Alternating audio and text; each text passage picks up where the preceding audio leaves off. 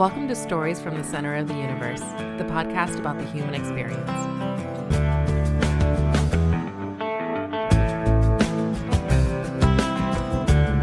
Greg Burton, welcome to the Center of the Universe. I appreciate you joining us tonight. It is always a pleasure to come to the Center of the universe. It is the Center of the Universe, right? Yes. You've lived in a couple different places, but we're actually in the center. Ross Luck told me very early on, Ashland, Virginia is a special place. And I don't think he's wrong. Of course, I'm a little biased. I'm from here, too. I love it up here. I probably don't get up here enough. There's great people and great restaurants, and it was awesome. And it's always nice to, get your passport punched when you're coming from the West End to come all the way out here. It's great. It's really not Richmond Metro out here. It sort of is, but it sort of isn't. It's a unique place. So I guess our connection, Silent Rob's here tonight as well, but our connection to you as a podcast is through Ross. Yes. Ross Luck, who obviously the Luck family is embedded in the fabric of Ashland, Virginia, right? I mean, when I first heard the story about Luck Chevrolet, oldest continually family-owned Chevy dealership east of the Mississippi. And he will tell you that almost every time you talk to him. But I love that. I bought my last 3 cars from him. Oh, wow. And so when we started the radio show for real in 2004, he was one of the first people to jump on. Yeah. And he was just a great friend, and I knew him through covering the University of Richmond. He's such a hardcore U of R fan, and of course, his dad and the rest of the family, and half of the folks that work at Luck love Randolph-Macon as well. Oh, so my gosh. Yeah. He's just a great fan. But I've learned so many other great friends up here, a lot at Randolph-Macon, a lot of connections there. So, he's a great friend. Well, you were very gracious to talk to him about doing this, and then the fact that you're here is awesome. No, it's a pleasure. You guys do a great job. It's fun, and we were talking a little earlier off, like the posterity of it, the history of it. just having people tell their stories for the record is awesome. So you don't have an accent, so you could be from anywhere in the country. I don't think you have an accent. Are we drinking at all? We can if you want. The accent will come out. Do I need to give you pops? The accent would probably come out. Is it a Philly accent? A little bit, yeah. Water. Yeah. Okay. Water. Yeah. Stuff like. Or I just start talking faster. I think I just start talking faster. And my first TV job was in Pocatello, Idaho. Which no one's ever heard of. You hadn't heard of it. I had not heard of it. It's a dual market, Idaho Falls and Pocatello. They're about 50,000 people each. They're in southeast Idaho, about 2 hours north of Salt Lake City. It's beautiful. It's an amazing place. It was one of the best things I ever did. But when I got there, the first week of the job, the news director said, "You have to talk slower." I was those poor cowboys had no clue what I was saying. I was speaking, literal cowboys, not the actual cowboys. BS count in Dallas. Yeah. I was just talking so fast. I was so excited. I was young. I was like 24 or whatever, and it was really fun. But I think just over the years, learning to talk clear and concise, and so but. If you brought out some red wine or some Miller Lights, then it would go away pretty quick. When did you feel comfortable in Idaho? We're going to bounce back to where you grew up and all that, but when did you feel comfortable there? Almost immediately. The first thing I ever covered, first story, first day, was high school rodeo. High school rodeo is a sport. Not where you're from, but out there. And I was like, I have no clue what's going on. And I had to do a live shot first day, and I'm doing it, and the horse was taking a leak behind me. Swear, absolutely. The cameraman did his job, though, didn't show. And I was like, and it just, it sounded like a waterfall. And so it was, I was like, this is going to be, but it was like such a great adventure. It's really close to Yellowstone and Jackson Hole, Wyoming. It's gorgeous north of Salt Lake City. And so I grew up, in that sort of, Philly, Baltimore, DC, Northeast, concrete jungle. And so going out there was so amazing. Everybody hunts and fishes, and I learned so much. I'd never been hunting. I'd never been fly fishing. It was awesome. It was so great, and I learned a lot. I was there for 3 years, and then I moved here to Virginia. All right, so you were living in Delaware at the age of 24. How did you connect to Pocatello, Idaho? I wanted to work full-time in TV, and I was juggling a bunch of different jobs in and around Wilmington, Delaware, my hometown, working for a radio station, working for a cable TV station, working for our minor league baseball team, working for the University of Delaware. And I was putting out my audition tapes. Literal VHS tapes. Actual tape. and you just pack them up with a resume and you send them all around the country. And was there a service, or did you have to send individual? There were, but I just would pack them up and I would just type out my letters, and because this is 94, so there's no internet. Yeah, really. And so I almost got a job in Wheeling, West Virginia that I wanted really badly because it wasn't that far and it would have been a great place to start, and it didn't pan out. And then the next day, this guy called from Idaho, and I was like, I'm going. Only the second time I ever saw my dad cry, because he was like, you're going where? You're going to the other side of the earth. 2,600 miles away. Me and my brother drove. It took us 3 days to drive, but it was awesome. I really, really loved it, and I was there for 3 years, and it was just, it was a great. I didn't go away for college. Right, I went to Delaware, which was 20 minutes from my house, and so that was my going away from home experience, and it was far. I mean, it was great, but everybody in my family came to visit at least once. They probably loved it too. They loved it. I mean, everybody's been to Yellowstone. Everybody's been to Jackson Hole, and it because it was all so close, and so, everybody's watching Yellowstone now, right? Because it is a great show. Rob even has that. Montana, right? I mean, I can't tell you how many times I've been to Montana and Yellowstone, and so everybody's like, we were there, I'm like, oh yeah, it was, it was really cool. It was an amazing experience. It's part of this country, but it is very, very different than how you grew up. Well, I'm looking behind, you have these national park things behind you, and I'm like, yes, there's so many amazing places out there, and the ones that people know of, and then all these the local places that our weatherman would take me to, this is my secret fishing hole, right? And it's amazing, right? It's the water's clear and you're just pulling fish out nobody's business, and it was awesome. It was so cool. All right, let's back up. You grew up in Delaware, suburbs of Wilmington? I'm contractually obligated to say the first state. Just so you know, it is the first state. I've been to your capital in those old, really old buildings. Well, how does Delaware, since you brought it up, how does Delaware have the claim to first state? Were they the first to ratify? Ratify the Constitution. Okay. Yep. Our version of Paul Revere is Caesar Rodney, and he rode in to one of the third person to sign it from our state. We were the first one to ratify the Constitution. What's his name again? Caesar Rodney. Caesar is spelled like Julius Caesar? Yeah, Caesar Rodney. He's that was a name. That was a name back then. There's a high school in Dover, and there's a statue in Wilmington, Rodney Square, and it's Caesar Rodney on his horse because he rode from Dover to Philadelphia. To Philly, yeah. Wow, I've learned something. There you go. My job is done. Crack the beer. I'm in the water. We do have beer if you want some. You probably won't like what I've got. Of course. Well, I'm more of a bourbon guy. Probably have some red wine upstairs too if you want to crack that. There we go. We'll stick with a coffee. I did do Dunk and Dunkin' Donuts and a little water. We're good. Do you drink coffee at night all the time? No, but to get you amped sometimes. Okay. Yeah. When I was in TV, I was I would drink 10 cups a day. And because we were doing the 11 o'clock news. You watch the folks at Channel 6 or 8 or 12, and you're working a 3 to 12 shift, and so I used to drink so much. That was your work day, so you're drinking the middle of your work day. Drinking it, and then you go to sleep at 2, and you wake up at 10, whatever. That's kind of a rough schedule, but you didn't it's mind I guess it's all those people that sort of do second shift and third shift, and so you just sort of get used to it. It's not as bad as mornings when you're getting up at 3 or 4. Oh, that's brutal. To work. That's a brutal shift. Yeah. That's a brutal shift. All right, back to growing up in Wilmington, first state, suburbs kid or city kid? Right in the city. Okay. I mean, right in the city. My folks still live in the same house. I went to a small Catholic school called St. Elizabeth's, and it was awesome. I loved it. I walked to school every day from first grade to 12th grade. Oh, same school? Same school. Elementary school's on the first floor. High school's on the second floor. How many kids per grade?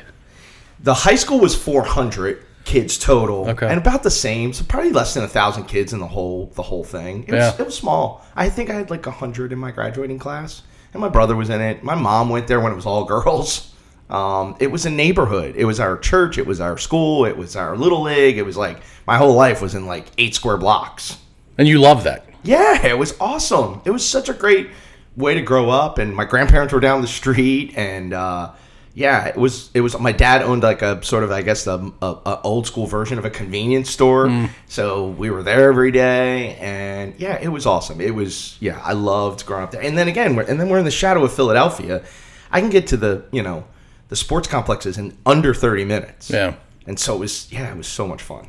When you say old school version of convenience store, was there like a butcher in the convenience store? They sold everything. So I guess it's probably more like to use a New York City term, like a bodega almost. Okay. But they had lunch meat, they had ice cream, they had medicine, they had my dad was the guy that what do you need? Okay, well just give me 24 hours, we'll get it. Whatever and it was. I'll be carrying it for the next 2 years. Exactly. Yes, they would sell, they would get stuff, shipped in from Philly, like the good cheese, things Because only good cheese comes from Philly. Exactly. And so, yeah, it was, and he was there. The family sort of owned it, and my dad, managed it for many years. And so, that was great. Me and my brother would, just go there and work. And I was going to say, you had to have worked there. Steal baseball cards and Hot Wheels. Do you still have them? I do have a lot of baseball cards, mostly from 74 to 78. Those are pretty good years. Yeah, a lot of Phillies, a lot of Mike Schmidt, a lot of, my guy was Greg Luzinski, my brother's was Mike Schmidt, but I do have some, we collected a lot. Unless my brother's lying, I don't think he sold them to anybody, but we still have all of that stuff. You strike me as a guy that's playing a lot of rec sports. Yeah, that's the way we grew up, right? We played Little League and CYO ball, right? Yeah. We did all that growing up, and I loved it. The Little League was 2 blocks away, and we did all the CYO stuff. I did play a little bit of football. That started a little bit later. And then in high school, I wrestled, and we started a golf team, and we just did, I don't know, at a school that was that small, our D's all right, let's do it. Okay, sure, why not? And so, we did everything. It was it was awesome. Wrestling screams Philly. Yeah, I got cut from the basketball team, and my best friend's dad was the wrestling coach. And he's like, do you want to come out for wrestling? And I'm like, okay. And so... Did you enjoy wrestling? I was a very average athlete, super, which is probably how I got into sportscasting, because I was such a... You love sports, but you weren't top 2% kind of thing. Apparently, my mom, I would come home from Little League, and I would write about the game in a notebook. No, you did not. Yep, that's how it started. Wait a minute, hold on. Yeah. So baseball, we're talking about baseball. Yeah, 9 to 12 years old. There are people that love the game for strategy. There are people that love the game for its deliberate pace. It's a thinking man's sport. There are a lot of people that love the stats associated with it. When you say you were writing about it, were you telling basically the play-by-play of what had happened? Recap of the game. And just the highlights? Yeah. I would be and then my brother's name's Corky. That's not his Catholic name. It's Edward, but we all called him Corky. And Corky, my brother threw 2 perfect games in Little League. And so I was we gotta write this. Yeah. So I was writing about that, and writing about, the first time I got a save, or writing about, we lost to such and such team. So game recaps. I didn't know at the time, but that's what they were. They were game recaps. Are these notebooks still around? No. Sadly, really? They're not. I thought my mom would have kept them, but that's gold. I know. No, they are not. I have saved a lot of interviews, I think, over the years, and I have boxes and boxes of old interviews from both radio and TV. But I'm with you. I've kept a lot of interviews. I have, it's funny that you say that, because I've kept a lot, press passes, media credentials from everything. I just have boxes upon boxes, and I keep saying we're going to make a collage or something. Just from so many different games. Are you a pack rat? I'm not, but it's sentimental. Yeah. It's hard to toss. It means something to you. Yeah. The first big event I went to when I moved out west was I went to a BYU Texas A&M football game at BYU. BYU is one of the most beautiful stadiums in the country. It's cut into the Wasatch Mountains right there in Provo, Utah. And I was and it was a big game. And I was this is amazing. And I still have this random press credential from BYU Texas A&M. But it brings those memories back, right? Yeah. And so I have all that stuff, and I have a lot of interviews and a lot of swag from just different things I've been to, and championship games and World Series and all that kind of stuff. And so, yes, the notebooks don't exist, but I definitely have a lot of memories and memorabilia. Have you inquired with your mom what happened to your notebooks? No, I think they just, they got used up, and at the time it was we were so young, and so I don't think she ever thought, when I told my parents what I wanted to do, they're like, seriously? You're going to be a sportscaster? That's a real thing? Right? Like, my dad owns a store. My mom works for a real estate company. My grandfather's a plumber. You know, like, this is blue-collar Wilmington, Delaware. You're not on the radio. Those are fancy people, right? It almost like a dream. Yeah, and so, but that now since, my mom and dad have saved everything. Every clip, every article, Since you started in Idaho? I mean, even in Wilmington. So I was working for a local, like, Wilmington's version of WRVA. Okay. So the news talk station there, and like stuff that I did for U of D, stuff I did for the our minor league baseball team's called the Wilmington Blue Rocks. Okay.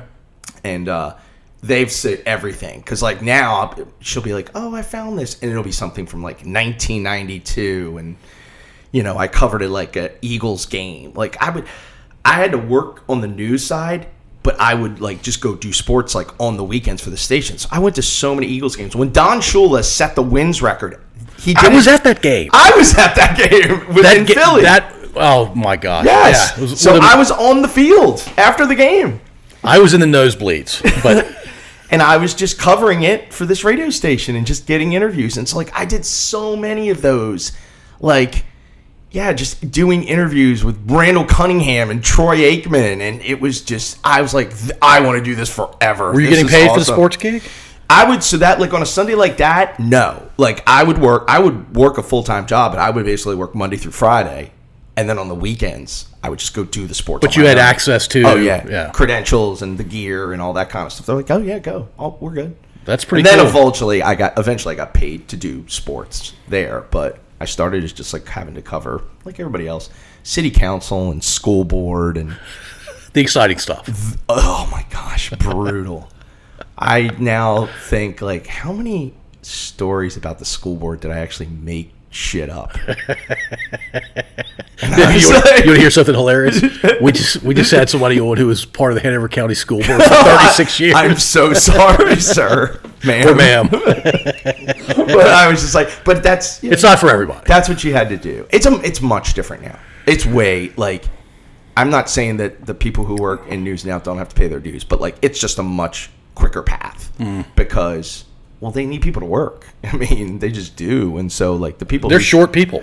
The people who are working... Like, I saw a reporter from Channel 8 just today. I was like, oh, my God, she looks so young. Like, now I am old, but, like, I think this was never a first job out of college. It is now. Like, coming to Richmond, Virginia, they're hiring people right out of college, which is unheard of. That seems unbelievable to me. Yeah, but that's kind of the way the business is... sort of gone. All right, I want to go back to high school and then talk about how you chose to go 20 minutes away, but you said Blue Rocks, and I know the school you went to are the Blue Hens. What is it with blue? And my guess is something to do with slate and the fact that slate is blue. And you find a lot of it in Delaware? It is. There's a rock that's indigenous, and it looks like it. Yeah, it's blue. Okay. And then it's in the state colors. You know, blue. Okay. It's the flag, and then Blue Hens is like. So the story behind Blue Hens is that like they are actual like chickens that have blue plumes, and the Civil War regiment that represented Delaware, when they had downtime during the Civil War, they would do cockfighting. Yep. And the ones from Delaware were like extremely ferocious. So that's why they call them the Fighting Blue Hens. And that was the name of the regiment. They made a name for the entire state. Yes. And then it ended up being a thing. So it's a real thing. Like I went to a game 2 weeks ago and they have the birds in a little cage sitting there chilling. Are they big and intimidating? Oh, no. They look normal size. But it's really cool, and my son was like, "Oh my God, this is real." That's an actual blue hen. I think he thought I was full of it, dude. I didn't realize it was a thing. They're real today. Yep. I mean, you could have told me they existed 150 years ago, but I wouldn't believe they existed. Yeah, because Delaware's it's not like a full blown ag school, but we have a pretty big ag department there, and so they have a lot of farms and stuff like that, and a creamery and all that kind of stuff on campus. Yeah. Creameries are pretty big in that part of the country. Yeah, gosh. Have you ever been to one? They're delicious. Yeah, they're also really like good. Penn State's is really well known, like the Penn State Creamery up there, and a couple of others. But yeah, they're really amazing. All right, you're in high school. You're working in your dad's convenience store. You're playing sports. When did college become a notion for you? Was it always a foregone conclusion that hey, you're in this family, you're going to college, or? I applied to 2 schools, Syracuse and Delaware. Syracuse was the number one broadcasting school in America. Journalism is their thing. And sports broadcasting, the Newhouse School of Broadcasting, it's legendary, right? Bob Costas, Mike Tirico, Sean McDonough. Yeah, like, it's names. a who's who. Like half the names that we know And, as 50-somethings came out of Syracuse. And so this is 1988, and I got accepted to Syracuse, and I got accepted to Delaware. And Syracuse was $19,000 a year, and Delaware was $3,000. And I was just like, it kind of like didn't make sense. Who was paying? Mom? Yeah, mom they and were dad? paying. Okay. I mean, we had a little. There was like 529, and they had a little bit. I was just like, I can't like do that, and like it was. I was a little bit bummed, but it went away very quickly because I got to do a radio show my freshman year at Delaware, and that would have never happened at Syracuse. Oh, yeah. Like, you have to pay your dues, and it's super cutthroat. And I got to do it right out of the gate and did 4 years of broadcasting, and that would have never happened at Syracuse. And so, like, it was such a great move. No regrets. No, it was awesome. Yeah. No chance that you could have been our generation's Bob Costas if you'd gone to I would have Syracuse? I know so many of my friends went there, and they liked it, and they love, like, you know, they talk about like Syracuse Mafia and everything, and that's like, they are really into being part of Syracuse and Newhouse, but like they said, it's cutthroat. It's like you learn almost immediately, and so like I wouldn't have loved that part. Yeah, because I feel like everybody in broadcasting, you sort of know what each other's going through. Like when we were at Channel 6, and it was like me and Lane, right, and Ben Hamlin was still over at 12, and Chip was over at 8. Like, we're the only ones who really know what each other's going through. That like, hey, sorry, there's, you know, severe weather. We got to cut your time 2 minutes, you know, and you're like, this sucks. Yeah. So, like, we were the only ones. So I always felt like a bond with all the other sports guys. And the same thing, like, we went to Roanoke or Virginia Beach or Charlottesville. Like, we all just kind of bonded. It wasn't, yeah. So with them talking about being cutthroat, I was like, oh, because we all get along. It's great. It's so fun. It's almost like podcasters get along famously well. Like, there's no competition with that. Sounds like that's what you experienced when you were at 6. I hope so. I mean, we should, like, kind of learn from each other. Like, I'm always impressed, like, you know, musicians learn from other musicians, right? And so, like, that's what it should be. Like, you're making the world a better place through that collaboration too, right? Yeah, and I think it just helps. Like, if you're dealing with something, you're like, oh, you know how we handled that? And you sort of share, you know, what you did. So, that was off track, but no, you're good. What are your memories from University of Delaware, being a Blue Hen? It was like I said, it was like I started going to games when we were little, so now I'm there and I'm doing, like, I started out like just doing like PA announcing for baseball, and then it led to basketball, and then we went to the NCAA tournament for the very, very first time in 1991. I guess I was a junior, and so that was a big deal. Like, Delaware had never been to the March Madness. Have they been since? Yeah, they were just in it 2 years ago. Really? And they are, I mean, they're more of a football school than a basketball school. So, like, there were so many great things. I met so many great people. A lot of people, so he's been getting a ton of attention now. But Jeff Pearlman, who's a really popular author, and he has this new book about Bo Jackson. Oh, I've heard great things about it. And so Jeff and I went to Delaware together. And my senior year, his sophomore, junior year, we did the show together. And he's just been a great friend ever since. So I just think about all the guys. And he's like, Delaware's got a lot of folks that have done the journalism side, not so much the broadcasting side. Jeff's got to be at the top of the list. There's a couple others, guys that work for ESPN. But, yeah, I think, like, all those things that we went through when we were little, when we were in college, and just, you know, thinking we knew everything and we had no clue. And just sort of remembering all those great, but like all those Delaware basketball teams when we were not very good for a long time and then got good was pretty special. That's really cool. Yeah, that's like, because now, like, then I move here and it seems like it's all about basketball. Like, Richmond's got this great heritage. It is a basketball and VCU's got this great, and UVA's up the road, and then half the people still love Carolina even though they're down the road, and then you got Duke fans, and then Randolph-Macon just wins the national championship, you know, and they've had amazing history, right? And so, you know, if we start talking about coaches, like Mike Rhodes, one of my favorite guys of all time. I mean, I got the job in Richmond 2 weeks after he got the job at Randolph-Macon. Now, he had been there when he got the head job. Right. And so, like, to me, like, we always talk about how, like, we were kind of trying to figure it out together. And so, yeah, like, I think it's the relationships, right? I guess that's what the you know, the end of things, like all these relationships you build over the years. Have you read the Bo? Oh, it's book? so good. He did an audiobook too, right? I think so. I had somebody independently 2 weeks ago tell me I had to listen to that audiobook. Had to go listen to it. He didn't voice it, right? I haven't listened to it Jeff's yet. voice is terrible. It's terrible. He is not. It must have been somebody else. Yeah, I mean he's a He writes things down. He doesn't talk about stuff. He's brilliant, and it might be his best book. His best book, the very first book he wrote, it's called "The Bad Guys Won," about the '86 Mets. Is brilliant. And then he wrote "Boys Will Be Boys," which is about those Cowboys teams. Yep. And the very first page of the first chapter is about Michael Irvin stabbing a teammate with a pair of scissors who cut in front of him in line in the barber chair. This is 100% real story. He's a cowboy. Yes. He's a professional at this Michael point. Irvin stabbing this guy with a pair of scissors. You want to hear small world thing real quickly? Yes. Our guest next week was drafted at one position behind Michael Irvin. Who? Ken Harvey. Oh, that'll be such a good guest. He's really good. If we land him, he's rescheduled me once already. He's very good. We just know him a little bit from all the Redskins stuff. But this is probably his best book. He just spoke to my class at VCU right before he did. So, I mean, he spoke. This is what a good guy he is.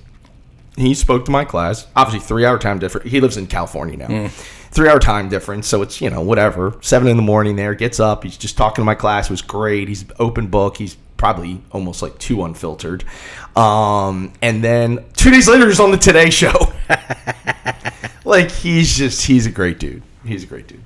And he's 52? No, Yeah, 50, he's like 51? He just turned 50. Okay. Yeah, he just turned 50. All right. Rob's thinking the same thing I do. When we finish recording, we're going to ask you to hook us up with Jeff. Oh, he'll do it. If it's about selling books, he will do an interview. Yeah, we'll set that up. We'll get him to 125 listeners maybe, but yeah. If you sell what I just did, I just gave them away, but I always buy 10 books and then I just give them to people. Yeah. But it's like my way of just thanking him because he's just been great. That's a good idea for us. I just buy 10 books and then just give them away. I like that. I started doing it with the USFL book. His publisher told him, do not write a book about the USFL. Do not. It won't sell. And he's like, I'm going to write these 3 books for you, even though I don't want to. Like, he wrote a book about Roger Clemens. He absolutely didn't want to write. He hates Roger Clemens. He's an a-hole. And he was like, I'm not doing it. But he wrote it so he could write the USFL book. Okay. It is brilliant. You probably grew up with the USFL, too. Of course. It's Philadelphia Stars, The right? Jersey Generals, baby. Jersey Generals. And that's my favorite book. It Really? is so good. Better than Bo. It is. Okay. Because it's just so random. It's just so random. The stories and the people, like he does like crazy things promotion. And so like what he did was one of the guys he focused on. This guy worked for played for the San Antonio Gamblers, and his nickname was Big Paper. So Jeff got T-shirts with the logo printed because he sent me one, and on the back it was the guy's number. I think he was like 88, and it just said Big Paper. What does that even mean? I don't even know. Like, I guess he got paid, and so it's a very, very good book. But yeah, I just usually buy like 10 copies, and I just give them out to people. I love that. I'm gonna adopt that idea. Yeah. That's a great idea.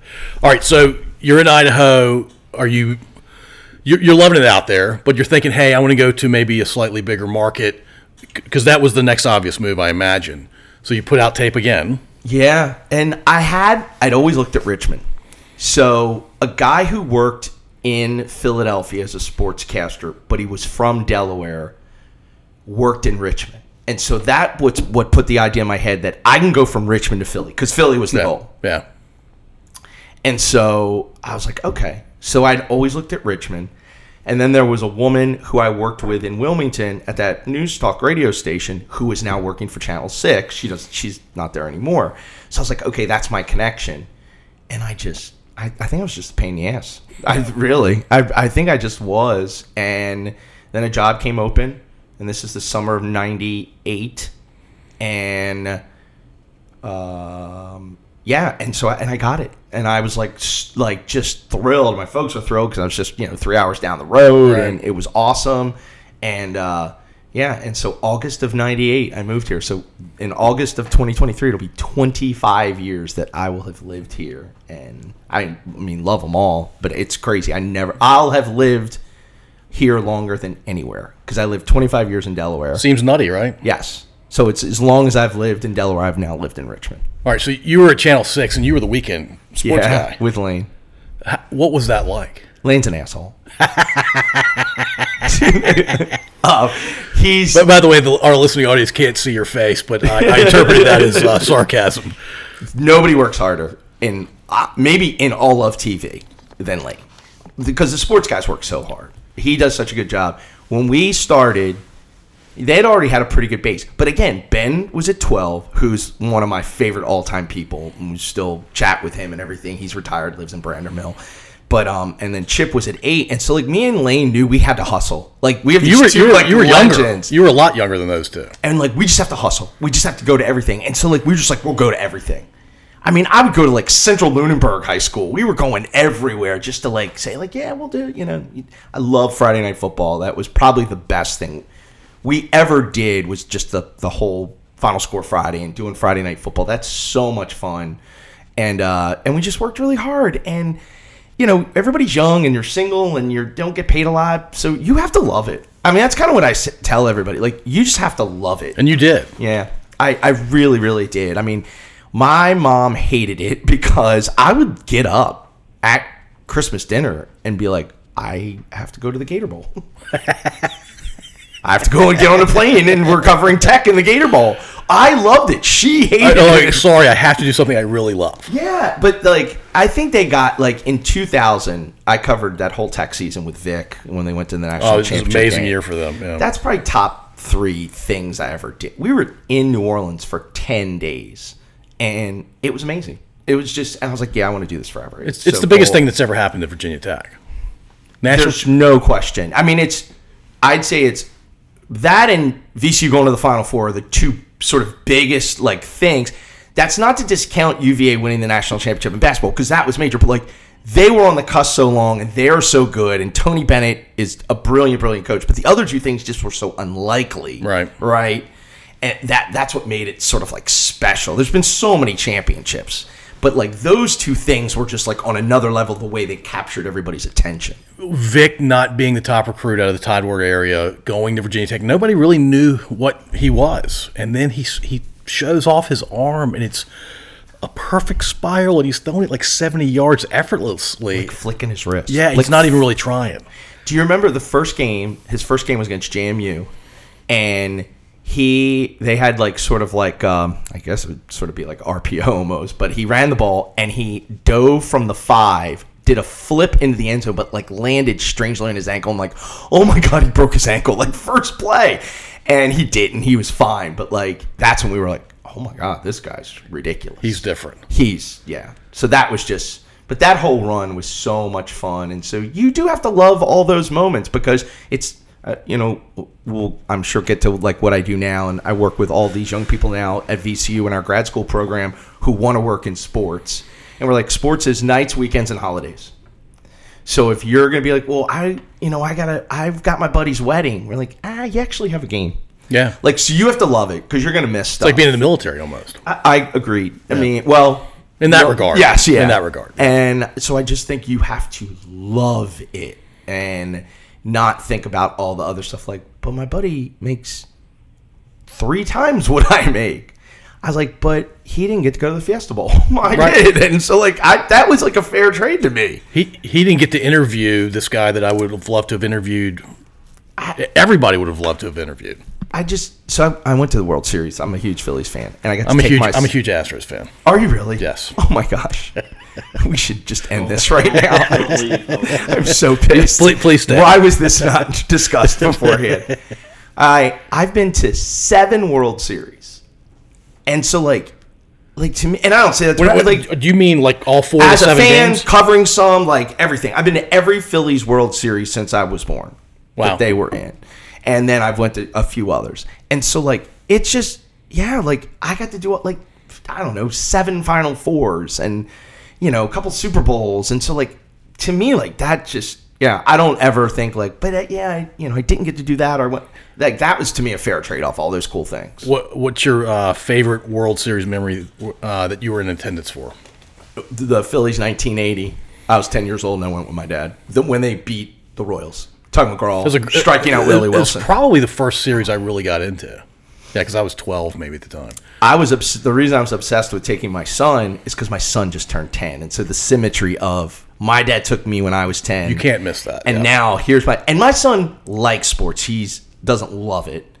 He's a gamer. And but here's the thing. I'll tell this story real quick. So my son loves gaming, and you guys have kids like Rocket League. My son loves Rocket League. Okay, yeah. We watched the Rocket League World Championships streamed live. Okay, and it was on YouTube Live, and it was also on Twitch. It's big money, right? Huge. Yeah. And my son got excited for that the way I would get excited, when the Phillies were in the World Series. And so I was like, okay, it makes sense. Yeah. Like. That's not but that's his thing, and so it's really, really, really cool. And so, but he loved it. He loved going. First of all, ice cream in a helmet, that wins every time. You can be in any setting. That wins every time. I pretty much will put anything in a helmet now for him, and he'll eat it. So, he loves that. But it was really, really cool. But that's number one. Going with my dad and seeing the Phillies win the World Series. I think 1980, the Phillies won the World Series. And it was the Miracle on Ice, U.S. beating Russia. Man. I think those two things probably shaped me. I don't want to overstate it, but like those are so embedded in my brain that I'm like, I want that. I want to capture those moments. Watching the U.S. beat Russia and then win the gold medal, and then like going to the World Series, whatever that was. That was February, and then October. 8 months later, like, yes, this is what I want to do. For the younger listening audience, the Americans beating the Russians in those Olympics was like taking the best 15 Russians from the NHL and putting them against kids from the University of Michigan, the University of Minnesota, whatever. Exactly. And our amateurs beat their professionals. It's unbelievable. Tell them to watch Miracle on the Disney Channel and Disney Plus, and it's amazing. It's probably the biggest upset I can think of. I think it's the gold standard. Like when you think, because now like everyone's like. So, in the media, we always rush to label everything the greatest, the most. And so we probably overstate it now. But for that moment and that time period, because now we know everything that goes on because of the internet and social media. Yeah, that's the gold standard. Everything sort of begins and ends. There's kind of a mystery to it, too. Because you didn't really, there was not a ton of build-up. It wasn't live. Yeah, it was on tape delay. That's right. It was on, we found out at 5 o'clock. Because if you listen to the radio, and then the game was on at primetime at 8 o'clock. Where was that Olympics? Lake Placid, New York. That's right, it was in the U.S. Yeah. Lake Placid, New York. Which is kind of a weird place to have the Olympics anyway. Yeah, it's so crazy. All right, we talked about Tech back when Vic was there, and you also mentioned the Rams basketball team in 2011. What are your memories of that run? Because nobody saw that coming. That was, so I was teaching at VCU as an adjunct, but I wasn't really working. So the program I work for is called the Center for Sport Leadership, the VCU Center for Sport Leadership. It's a graduate school program, master's degree in sport leadership, that trains people to work in the sport industry. And it's amazing. It's the best team I've ever worked on, and my colleagues are awesome. And I've never thought this is like my second dream job. I love it. And we've got people that work all over the world, and we can talk about that later. But I was just starting to get involved with them, and I was doing some internet broadcasts for VCU and helping out, and I was doing the radio show. So I was along for that whole ride. Well, I say most of that ride.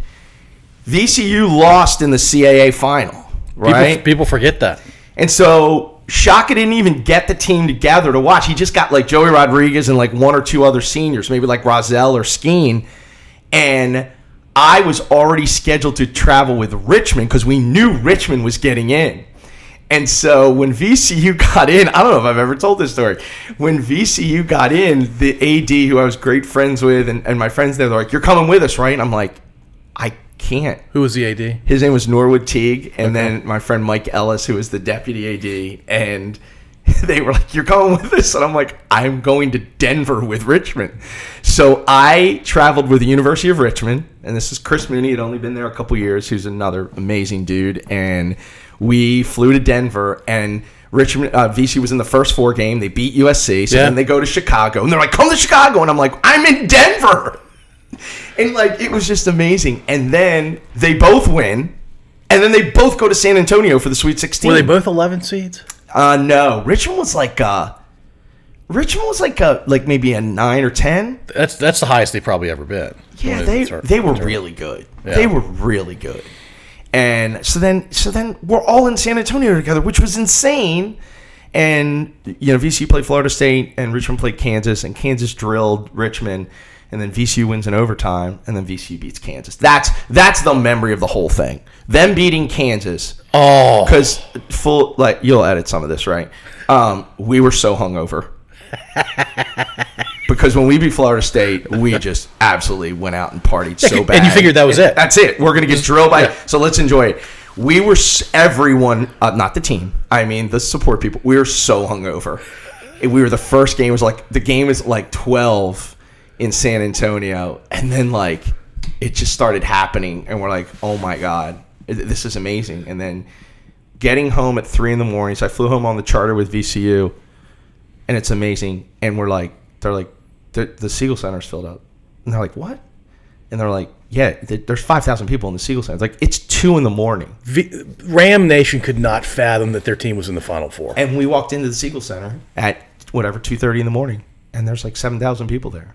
It's just chills. That's amazing, right? Yeah. And so all those memories, getting a police escort to the airport, and people are on 295 as you're at the airport, and they're waving because they know it's the bus that's taking the team. It was insane. It was so cool. And Shaka was the perfect coach for that because he was young. He was trying to figure it out, and it was just, yeah. And then you think about all the coaches that were on that team, right? Mike Rhodes and Mike Jones, who's now the coach at UNC Greensboro, and Will Wade, who's not coaching right now, obviously, from his transgressions at LSU. And then maybe the most successful coach and the only one who's won a national championship is Kyle Getter, who's Tony Bennett's lead assistant at UVA. And he's the only one from that staff that's won a national championship. And then Shaka's, of course, at Marquette. That was amazing. It was, yeah. I mean, to be part of that was pretty damn special. Lightning in a bottle. Yeah, yes. Let's call it what it was. They shot the 3-ball at a ridiculous rate. All 5 players on the court. Yeah, they shot the lights out. Brandon Rozelle, who works for VCU now, we see him. They call him the mayor, and he'll yes, it was the greatest stretch for him and Skeen, and Joey played with no fear, Joey Rodriguez, and yeah, they just were not. I remember this story's been told, and it's in the documentary. The documentary's on Amazon. If you ever it's so good. I'll watch it from time to time. And the Morris brothers, Markieff and they're in the NBA now. They were talking smack before the game. One of them in particular. Yeah, and they're like, "You're going down. You're going down."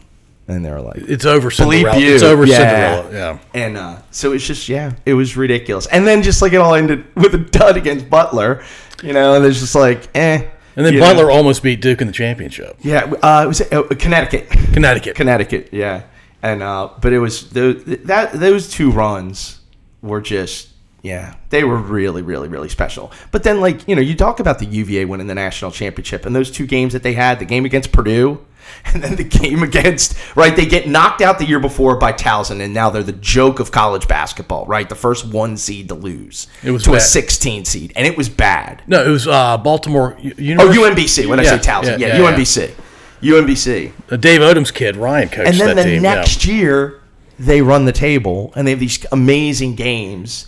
And, so, I mean, that's right up there, too. I was not part of that whole thing. I actually really didn't cover that many UVA games, but I was at the Final Four because we used to just go on Radio Row and do the radio show. And you had the ability to do that, which is really cool. That's really cool. Does any radio sports person get to do that? So we were the Westwood 1 station in Richmond, so we carried the whole tournament, and so then basically we would go. And honestly, so you know how they rank media markets, right? New York's 1, LA's 2, Chicago's 3. Richmond radio market is 56, 57. Right? It's it's pretty good. They can fit into the Final top Four. 60. Yeah. But we were probably one of the smallest markets there. It's, it's Atlanta, it's Nashville, it's Raleigh, it's, Philly, DC. It's bigger. San Diego, Phoenix. It's markets Richmond doesn't have a pro sports team. Yeah, I think that's why, but we were always aggressive, kind of like we were with Channel 6. Can we do it? Let's just go do it. We were very lucky at Channel 6 that we were able to travel, and I give them credit. So first of all, can we just say real quick, Channel 6 is the only station now that has local sports. That's unbelievable to me. Channel 8 and Channel 12 do not employ local sportscasters. That is a crime. That is ridiculous that they don't have full-time sports people. Do they not believe that they can make It's money budget. from it? It's budget. If they're not, it's because they don't have the right people selling it. Yeah. In my opinion. I agree. In my opinion. I think that's a crime. There's nothing more local than local sports. So if you need to get weather, there are 1,000 different places you can go to get weather. Local sports, not so much. Couldn't agree with you more. And so kudos to Lane and Sean for the job they do. And like they'll do some stories on 12 and 8, but like they're not covering it. Yeah. It's not consistent. It's ridiculous. They'll do a big story that becomes a news story, not necessarily a sports thing. Yeah, I just think like sports is part of every community's fabric, right? People coming together, and not even football. Like, look, we just had the volleyball championships, right? Midlow won. Patrick Henry's got a dynasty, right, for volleyball. Seven in a row. My goodness, like that brings people together. It is a huge source of pride. Yeah, and Randolph-Macon winning the national chip. That brings people together. So I think that's really important. All right, when you first started at 6, who were the weekend guys at 8 and 12? So great guys. At 8, it was my friend Kevin Brandmeier, who now works for Goldman Sachs and makes $1 gazillion. Because he was just like, screw you guys, I'm going to go make money. He pivoted from not making money to making money. He lives in Brooklyn. He's awesome. We talk a couple times a year. When we go up to Brooklyn, we'll see him. And he was great. And he was an L.A. guy. He grew up in L.A., went to Louisiana, and then came to Richmond. And then I can't remember the guy at 12. But my best friend was the sports photographer, and we all lived in a house on Mulberry Street. So it was like 4 guys from Channel 6 and this guy from Channel 12, and we just had so much fun. And because we were all at the same things, and we were all young and single and just like working these weird hours, and it was awesome. It was so much fun, and we had a blast. When was Steve Sands at 12? He was before I got here. Okay. He's another just awesome guy. I never worked with Steve. But then, like, once we started going down to Florida, we would go to Florida for the Daytona 500 and then spring training, the beginning of Braves spring training. And he would just take care of us. He would take us out to dinner, and he seems like an amazing guy. That guy is, yeah. I'll bet he has some stories. Just tiger stories. He's got tiger stories for days. He's been on this podcast, and he has? Yeah. He's epic. He was so cool to do it. He's a good dude, man. All right, so how long were you at 6? 10 years. 10 years. 98 to 2008. And then you pivoted to a radio show, effectively? I started the radio show in 04. So there was so you were doing double duty for 4 years. There was a 4-year stretch where I basically worked every day. I did the radio show and TV, and because I was weekend anchor, I worked 7 days a week for 4 years. It's pretty brutal. I got a little burned out. And you probably got burned out like a year in. And it was awesome. And I, it was amazing because I got to do all these amazing things. I was juggling things and won a bunch of awards for that. But and when my contract was up in 2008, I'd asked Channel 6 if I could have off 1 weekend a month. And I wouldn't even do it during sweeps, the ratings periods, which is, November, May, and February. And the news director said no. Mm. And so I said, okay, I'm good.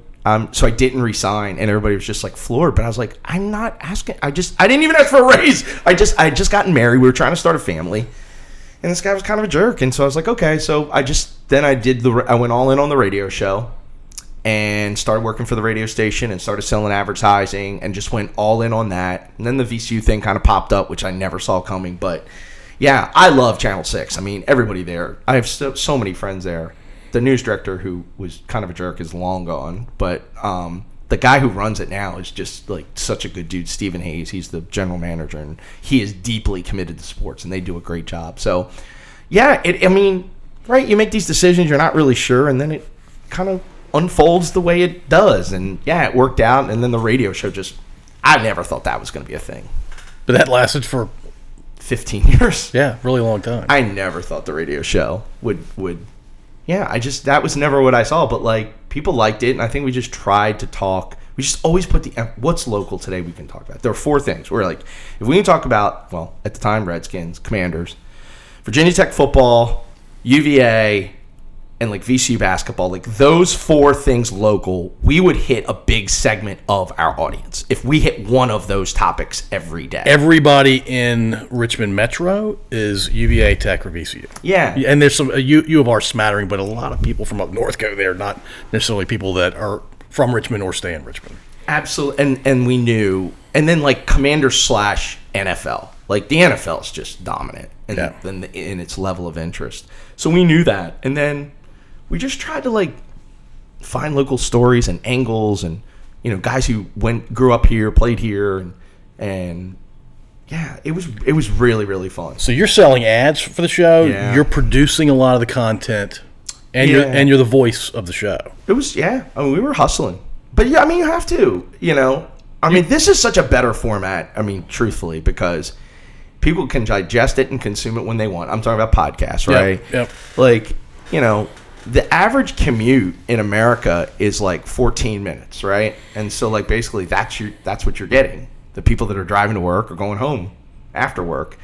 And so they were missing so much, even though that we put it up and, you know, oh, you can listen to, you know, and it just, you felt like people weren't hearing everything that you were working on. And now like it's so easy to just do that. Yeah, it's asynchronous, as my son would say. 100%. Yeah. Yes. And yeah, you have to go where the people are, and you have to give it to them when they're ready to consume it, and not like, well, I'm on from 3 to 6. Yeah, stop everything you're doing. Yeah. Which is why like local news won't be around, but so much. Like It's amazing it's still around. Who is staying up till 11 o'clock? Like, come on. When they have 3,000 other options. It's just not. It's being propped up, but at some point that will go away. Yeah. All right. So you got your master's in education from VCU. When did you decide to do that? When I started teaching, it wasn't a requirement to have a master's degree, but they were getting ready to put it in. So to teach a master's program, you need to have a master's. Makes sense. And so my boss is this brilliant, brilliant woman named Carrie LaCrom, and she's the director of our program. And she's like, if you want to do this, you know, we'll pay for it. And I was like, okay. And it was tough. I had just had a kid. And I was hustling at the radio station, and I was teaching, and then I was taking night classes. I was 40 or 41 or 42. It was hard. Sounds brutal. It was hard, but I'm so glad I did it. How long did it take you? 2 years, 2.5 years. Yeah, and it's a brilliant, brilliant program.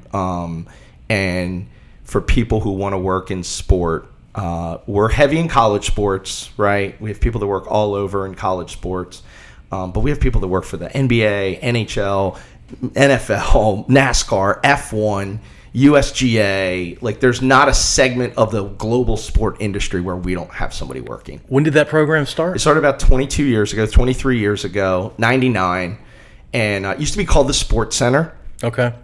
Because it was modeled after VCU's advertising school, which is called the Brand Center, right? Which is the #1 advertising school in America, VCU's Brand Center. And so our athletic director at the time said, we'll call it the Sports Center.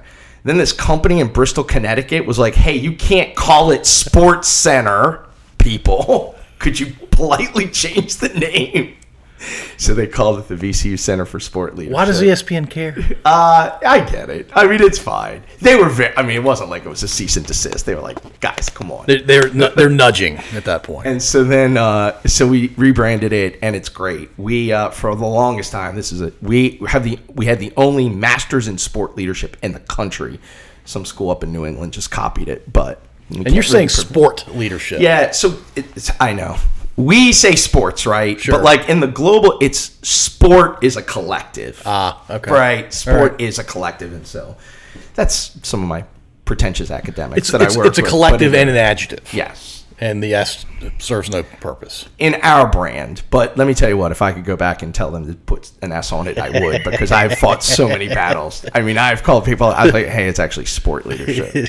So you're very much academic and non-academic all at the same time. I mean, they're like, are you going to get your PhD? I'm like, I'm good. I know, I'm good. I don't need the PhD. That sounds like 4 times the pain of the masters. The PhDs I work with are brilliant. Are you guys fantasy football guys? Yes. I work with one of the leading fantasy football researchers in America. His name's Brendan Dwyer. And he lives like 3 miles from here, by the way. Really? He lives in King's Charter. King's Charter's super close, right? Yeah. I'm not making this up. We also have a sports podcast. Oh, do you really? Or should I say sport podcast? You should have him on. He has done so much research on fantasy football. And the one that got the most attention was that basically if your fantasy quarterback is playing your favorite team, right? You're an Eagles fan, but you have Dak Prescott, right? You'll root for your fantasy quarterback against your all day long. That's insane to me. That Depends on how much money's at and stake. he did this research a bunch of years ago, and I'm like, yeah. I could have told him 25 years ago that was true. And then Carrie is one of the leading experts in what's called Sport for Development, how sports can create social change in a community. It's not wrong. We work with the U.S. State Department. So the U.S. State Department has a sports diplomacy division. And we have traveled all around the world using sport, specifically soccer, because Carrie was an All-American soccer player. Her husband is the Director of Youth Development at Strikers. And so we have been, I've been to like 8 or 9 countries because of them. She's been to like way more. China, Ethiopia, India. We've been to South Africa twice. Wow. And so, yeah, like the whole thing that sport can change the world, right? Sport has the believe power that. to change the world, and sport can create positive social change in communities. And so, like, that's really kind of at the backbone of sort of what we do. And so they're 2 really, really brilliant PhDs. And when you call people doctor, it should be reserved for people like them and not for people like me. Not me at all. Oh my gosh, there's so much to talk about here. When's the buzzer going off? No, you're good, man. All right, so when you teach, what are you teaching primarily? I teach, shockingly, sports, media, and communications. Okay.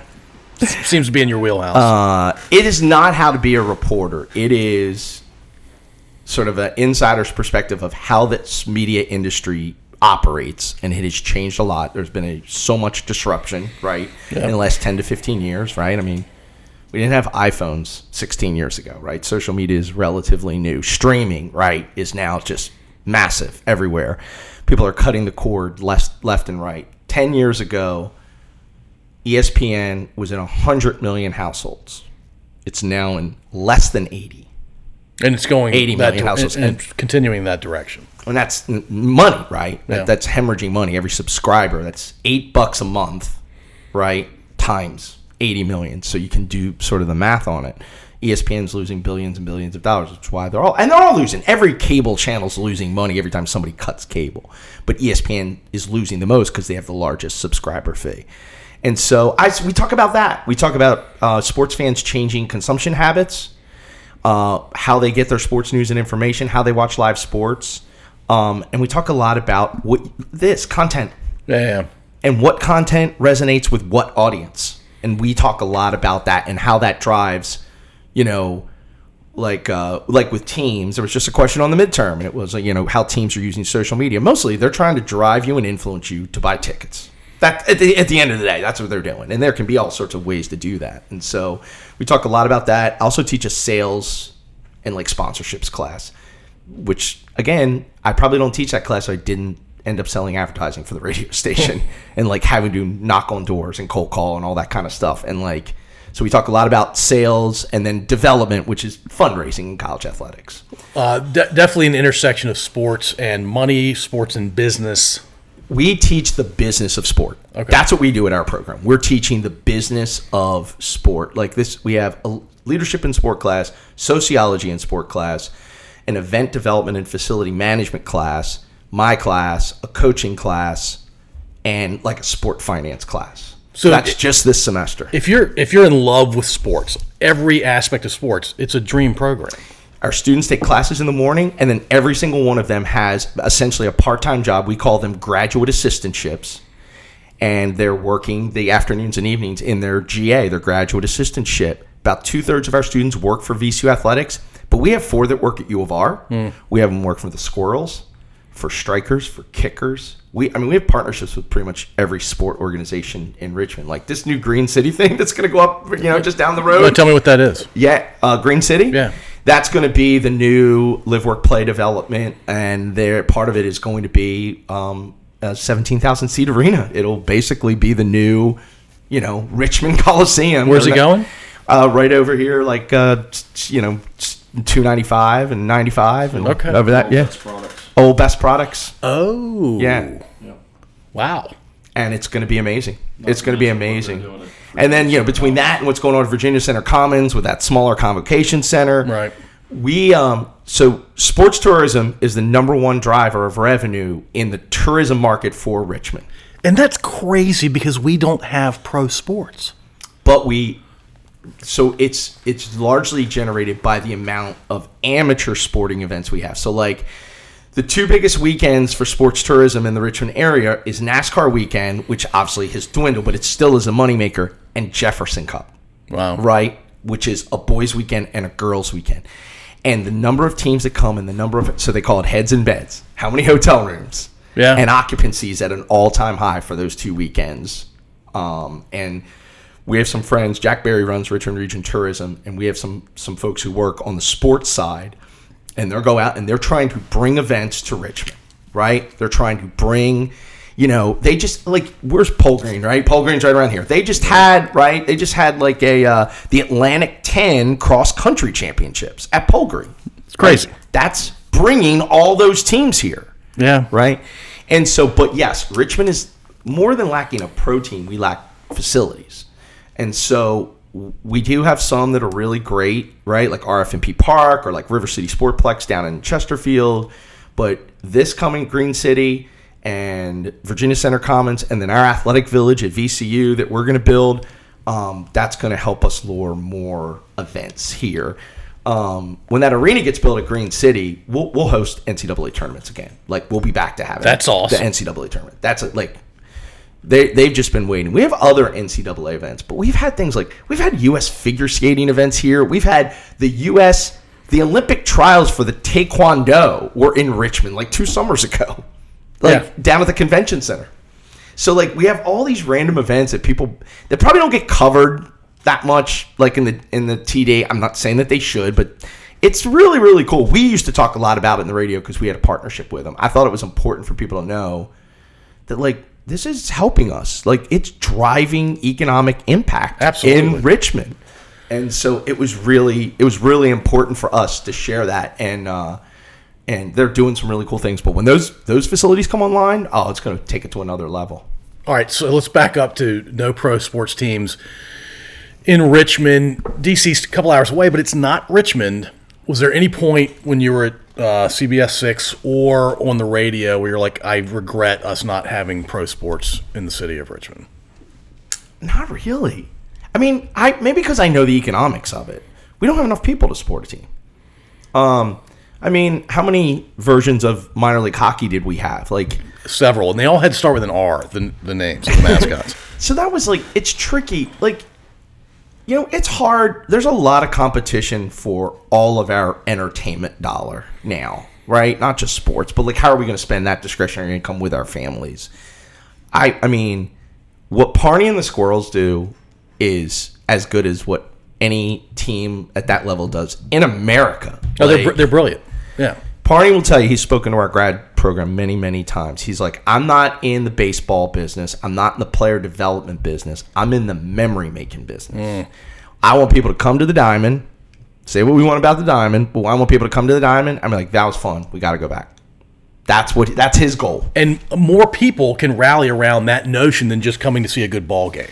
Or this shortstop's going to be with the Giants next year. That's cool to me and you guys, but the average fan, and certainly my 10-year-old son, that's just not going to resonate with him.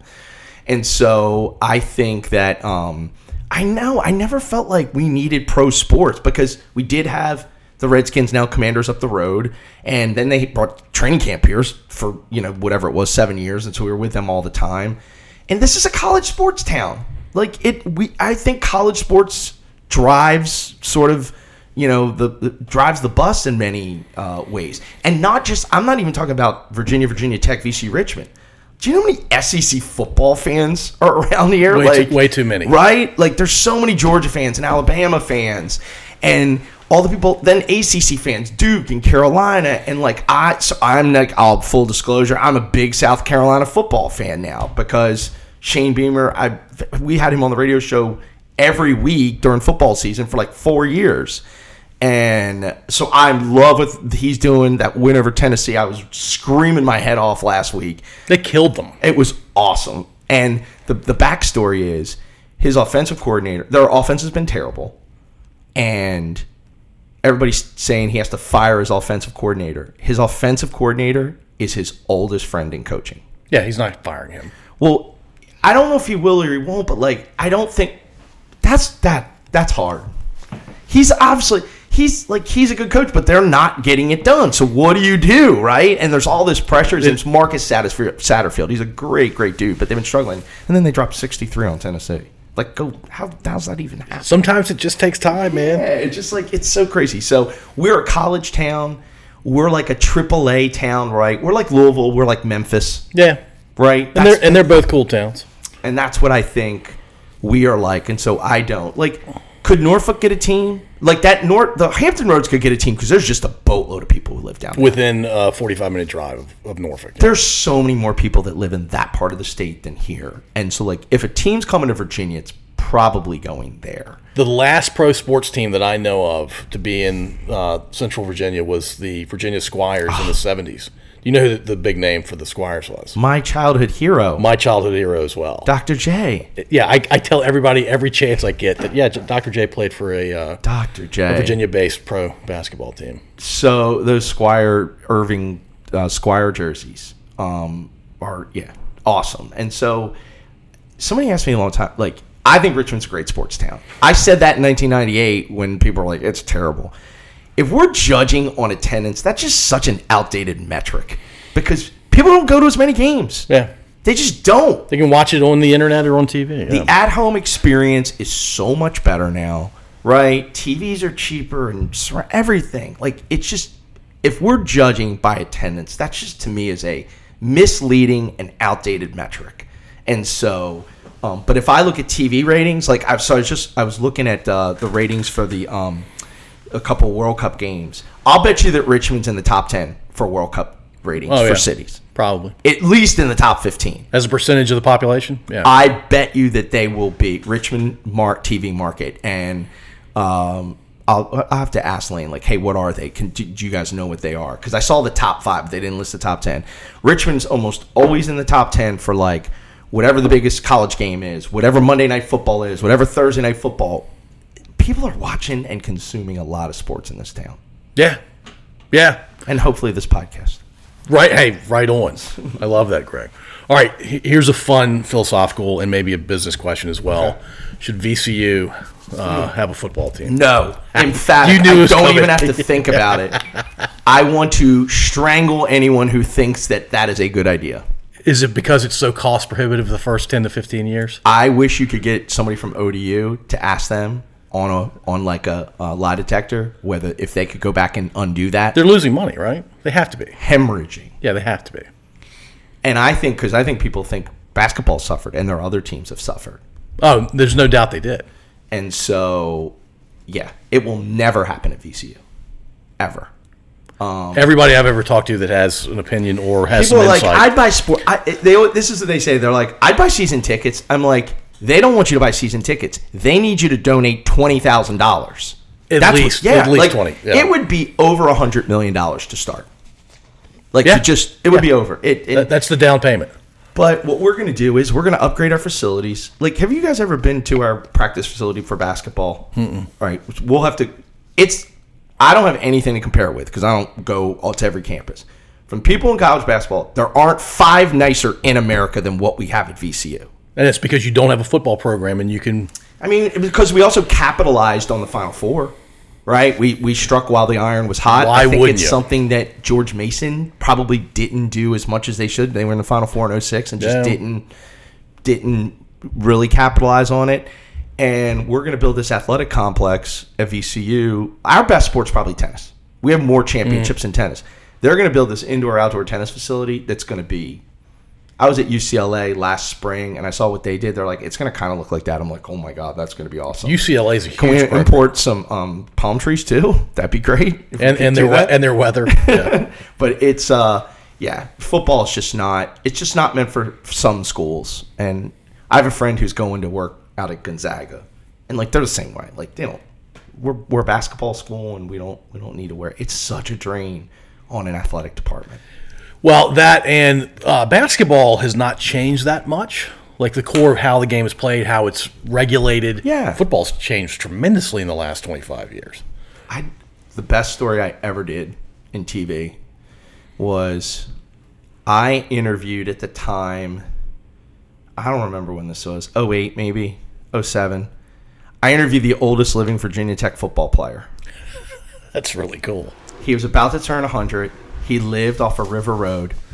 I got in touch with his daughter, and they're like, we ride the donor bus from Parham Road to Blacksburg, rode the bus with him, sat with him at the game, followed him the whole day, interviewed him. It was so awesome. It was so great. His name was Robbie Robeson, and he graduated from Tech in 1934. He played against Bear Bryant. He's the only person you ever met that could say that, right? And the greatest thing he said was, I go, sir, how do you watch a lot of football? He's like, yeah, I go to all the Tech games. I go to watch. How's the game change compared to when you played? I go, what's the biggest difference? And he said, the forward pass. You thought you had been in the time machine. I was like, oh my God. It was the greatest answer ever. Yeah. The forward pass. I thought he was going to say something like not hitting hard or something, just something from the last 20 years. And so it was the best story that we ever did. It was so funny. He was the family was so nice. And then he passed away like 2 or 3 years later. And they were like, he passed away. We're going to share your story at the thing. And we went to the funeral and the memorial service. He was so nice. And like Tech made a big thing about it. But yeah, he was the oldest living Virginia Tech football player at the time. It's a great story. He was really good. It's an awesome opportunity. Yeah. And talk about posterity. My gosh, that's huge. Yeah. I mean, for the school and the family. I love those kind of stories. There's a guy who works for Channel 6 now named Greg McQuaid. And he's the best reporter in this market, maybe ever. I don't even know how many Emmy Awards and Murrow Awards he's won, but he like has such a knack for finding those stories. Human interest stories, they're great. He's really good. So the next guy that you need, we always say, he's the Greg with the Emmys. I'm the Greg without the Emmys. he is so talented. And he's been doing it a long time in Richmond. He got here right after me. So like 2000? Yeah, okay. Yeah. I saw him in the airport. I'm like, oh, that's Greg McQuaid. I kind of fanboyed a little bit. He's so good. His only problem is he's from Boston. He's a Patriots fan. He's a Red Sox fan. Yeah, it's despicable. That's really awful. It wasn't despicable when they never won.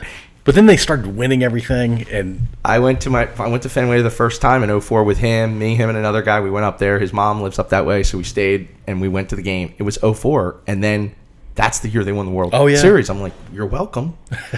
And then it just got awful after that because they won everything. The Sox won everything, and the Patriots won everything. You figured they were one and done. Celtics. You figured the city and the region was one and done. They won like 11 championships. I'm like, this is awful. What did we start?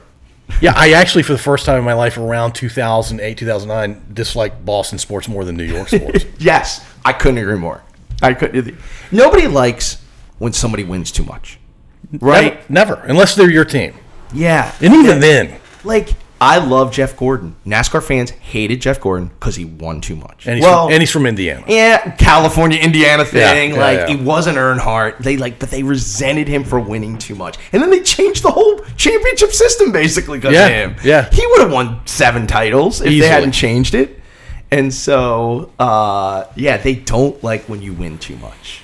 That's one thing I definitely have learned. Yeah, I think that's right. That's the human psychology, I guess. I think it is anyway. All right, so I'm changing gears real quickly. Sure. It's a question we ask at the end for a lot of these. Okay. Have you listened to a full one? Or did you give up like halfway through? I fell asleep, to be honest. That's in line with You Can't Stand Lane. Well, since you fell asleep and you never heard this at the end of a recording, all right, this is hilarious, actually. Wow, how do I think about this? You're an actual, you've had your own radio show. Yeah. All right, but imagine you're Jimmy Kimmel or Jimmy Fallon or Colbert, one of those guys. But you only get to do it one time. Oh, okay. You get an hour. Oh, God. You're on TV, so audio visual matters. You get to have 4 guests. Oh my gosh. 1 male, 1 female, 1 musical act, and then if you're a stand-up comedy person, you can share a comedian. My God. Good question. Now, hold on. They can be alive or dead. Okay. Your show can be entertaining. It can be thought-provoking. It can be deep if you want it to be deep. Man. It can be whatever you want it to be, but who are your 4 guests based on those criteria? I mean, I'm going to try to stick with 2 like sports people just because there were definitely folks who we want. I never got Dr. J on. We tried many times. And it just didn't work out.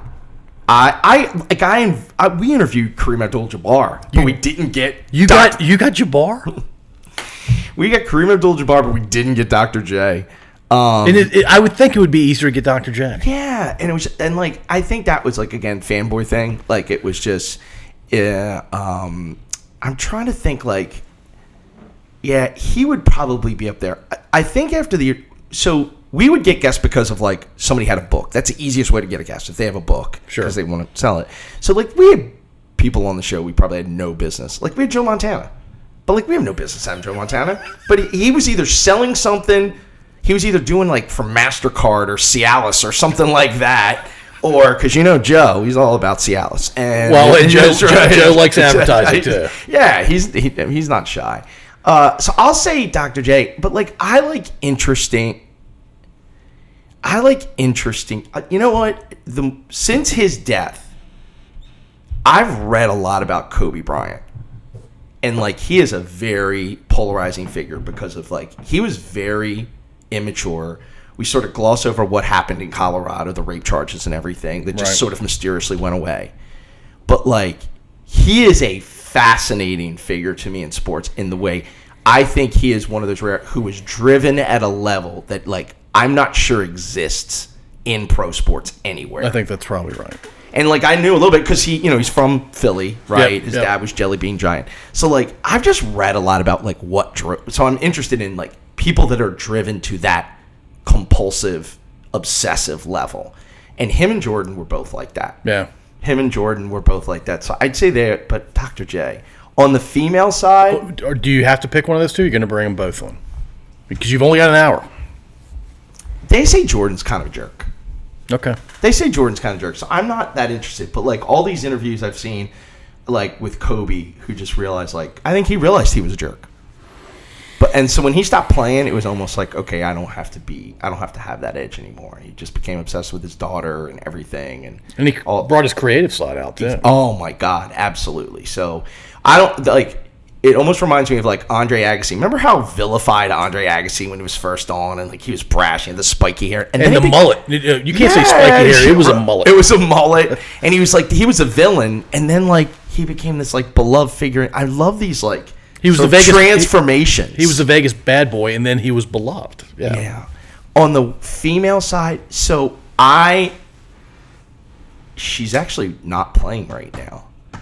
I think Naomi Osaka, the tennis player, is one of the most interesting people right now because of what she's doing in terms of mental wellness and sort of the pressures that exist. She's clearly she's at an elite level, but she's one of the few athletes who's sort of just like taking a stand, like it's too much, or I need to find where I can still compete at a high level, but I still can manage everything else. And again, we don't know what's going on in her life, but I love that she has sort of like tried to take a stand in that. And so it's very brave.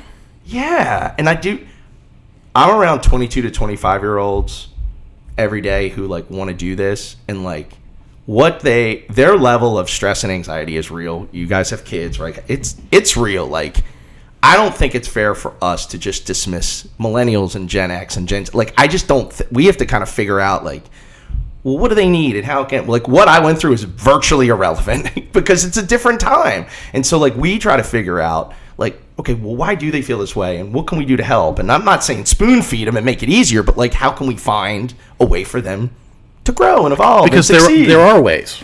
I think I haven't figured them out yet, but like, we're trying to figure that out. Yeah. I mean, we want to set a high. We don't want to lower the standard. Like, in our grad school program, we don't want to lower the standard. That's the worst thing you could do, actually. Yes, but how can we manage the expectation better so they don't feel overwhelmed, stressed, anxiety, whatever it is.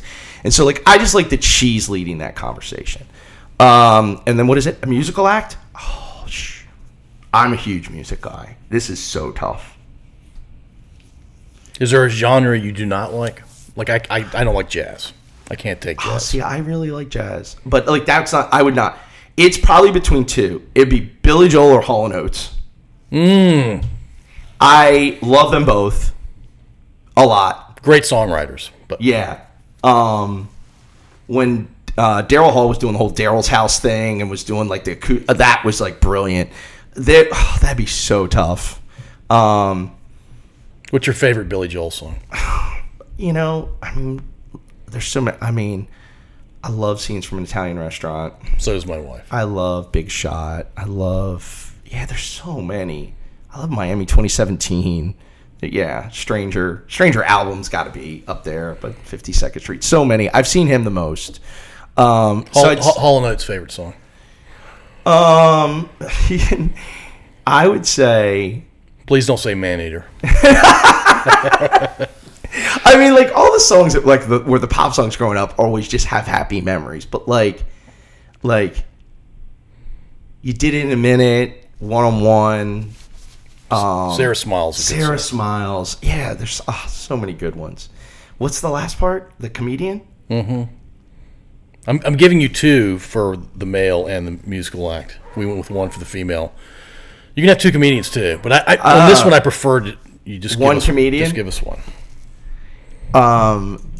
There's so many funny ones right now. Like I mean, think comedy's made a comeback. So Sebastian Maniscalco has basically encapsulated growing up Italian. He's really funny. The whole skit he does about when company comes over. The material's so good. It's so when company comes over when you were little compared to now is so funny. And, like, I just grew up that way. Like, that was our family. And it was just really funny. Like, he does this whole thing about taking eggplant Parmesan sandwiches to lunch in grade school. I'm like, I did that! And nobody wanted to trade. And I didn't really want to trade. He was, like, trying to trade. But, like, I didn't even want to trade. And so, like, I think he's really funny. But growing up, we would sneak to listen to, like, Richard Pryor and Eddie Murphy. Oh, my gosh. We would, like, let's go downstairs and listen. It was just hilarious. They were wildly creative. They're pretty deep thinkers too to come up with some of that comedy. There's no question. So I just watched like the Eddie Murphy things recently, like Delirious and Raw, and it was me and my brother and my cousin like just laughing our butts off. And I think he could have done maybe 20 more specials if he wanted to, but he just chose not to. I guess it takes a lot out of you. I think like again, talking about like creative people, I think like they throw themselves into something and then like, okay, I'm going to do something else. Yeah. Like, it's like, I got that. And like, that doesn't as excite me as much. And I think they feel like there's this like almost barometer of where they have to be sort of creatively to really excel. And like in talking to people that created a, much higher level, I think that's like, yeah, he's like, I'm going to go do something. And then became this like megawatt huge movie star, right? I saw Beverly Hills Cop recently, and I was like, my God, that is so funny. Oh, yeah. Like, it's only because of him that it's so funny. It's so funny. That's a good question. That's a really, really good question. That is not my question. It is my buddy Kevin Flippin's question. He is the occasional co-host. He joins us 1 out of every 10 episodes, but that's his, and I ask it almost every time. That is a really It's meant to be revealing. I think it probably just goes back to all those things, when you're 12 to 14. There somewhere. Well, yeah, I had a buddy of mine, his dad said, the music you will love the rest of your life you heard when you were 10 to 16. Yeah, 80s music is a big thing. But 70s and 80s music. But we grew up with a lot of like Sinatra around the house. So we listened to a lot of Frank Sinatra, especially now Christmas time. Like that'll get heavy airplay. I love that. Yeah, that'll be a lot. All right, what's next for you? Anything big coming up? No, we are. Can I plug VCU Center for Sport Leadership? Please. Sportleadership.vcu.edu. Like that's our website. It's really great. And if you have any questions, like all of our emails are there. So email me if you've got a young person. Hi. Speaking of young people, hey, young people. My 16-year-old daughter just joined with a boxing glove. Yes, ready to bop somebody. Oddly enough, with a boxing glove. But I love what we do. at our program. I think it's like I got to like sort of do all this cool stuff, and now I'm trying to help these younger people, the next generation. We could say the next generation of leaders in sport figure out what they want to do, and so that is sort of my passion and what we do. And so we're about to end the semester and go on break, but we've got some really, really cool things coming up, and we have an agreement with Real Madrid. So we send students over to work with Real Madrid, which is really, really cool. We're going back to Europe. We always go to Europe in the spring and visit different teams. So we're going to Dublin, Liverpool, London, and Paris in April and May, and we'll just meet with a bunch of teams and organizations and learn about sort of global sport. So we've got some really cool. It's an amazing program. I'm very, very lucky. I'm not naive that like a lot of folks still don't know about it, and it's my job to sort of like get the word out. Be like, it's top 10 in the world. It's ranked among the top 10 programs in the world in sort of sport management, sport leadership, and so I'm very lucky to be a part of it. I kind of wish I was 21, 22 now.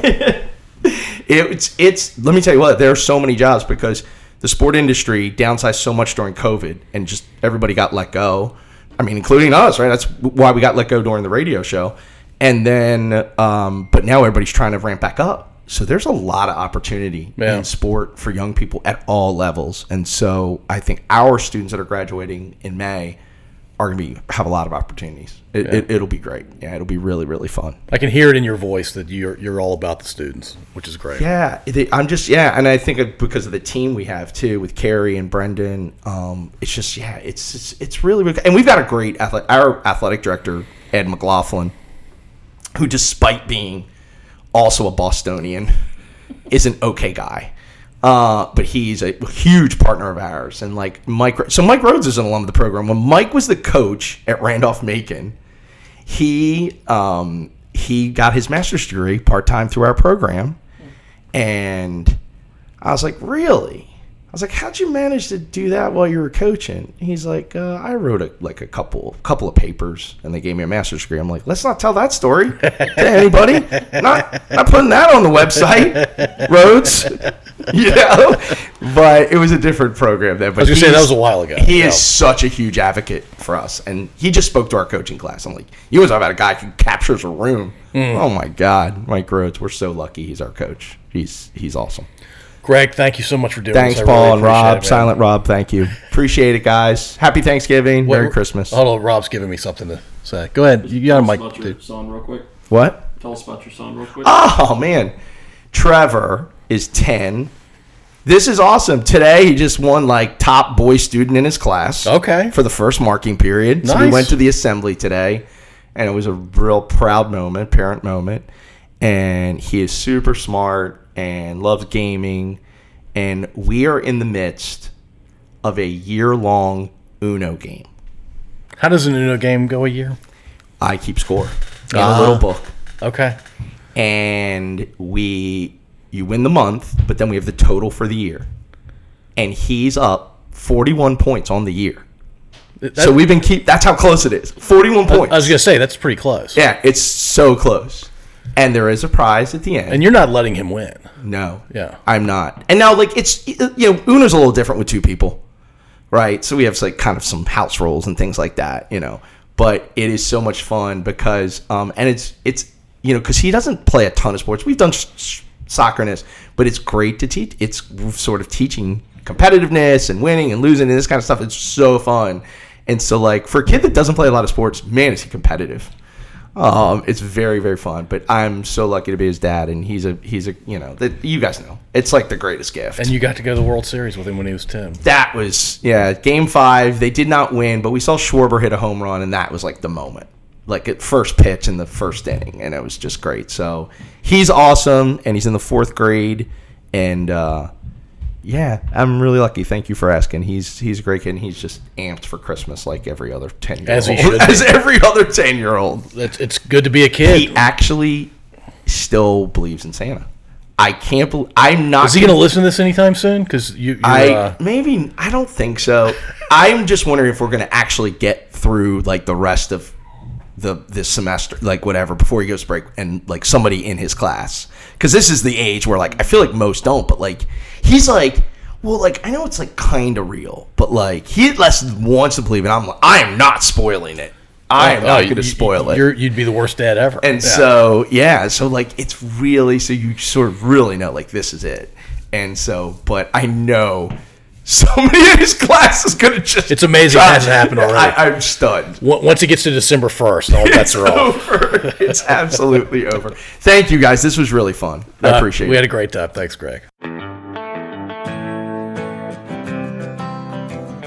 Thank you for listening.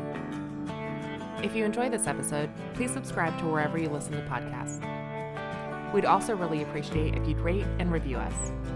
You can find us at scodupodcast.com.